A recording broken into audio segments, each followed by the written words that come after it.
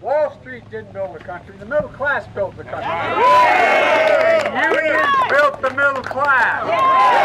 That's a fact. So let's keep going. You deserve what you've earned, and you've earned a hell of a lot more than you're getting paid now. This is a historic moment. The first time in our country's history that a sitting USA president has came out and stood on the picket line. Our president has chose to stand up with workers in our fight for economic and social justice. He still hasn't weighed in on these very specifics of what they are seeking, as far as seeking a 40% increase in their pay and other issues. But what the president was trying to do there is signal his full support for these auto workers as they are striking. Biden is really trying to do with this visit is shore up that support with working class voters, especially in a state like Michigan.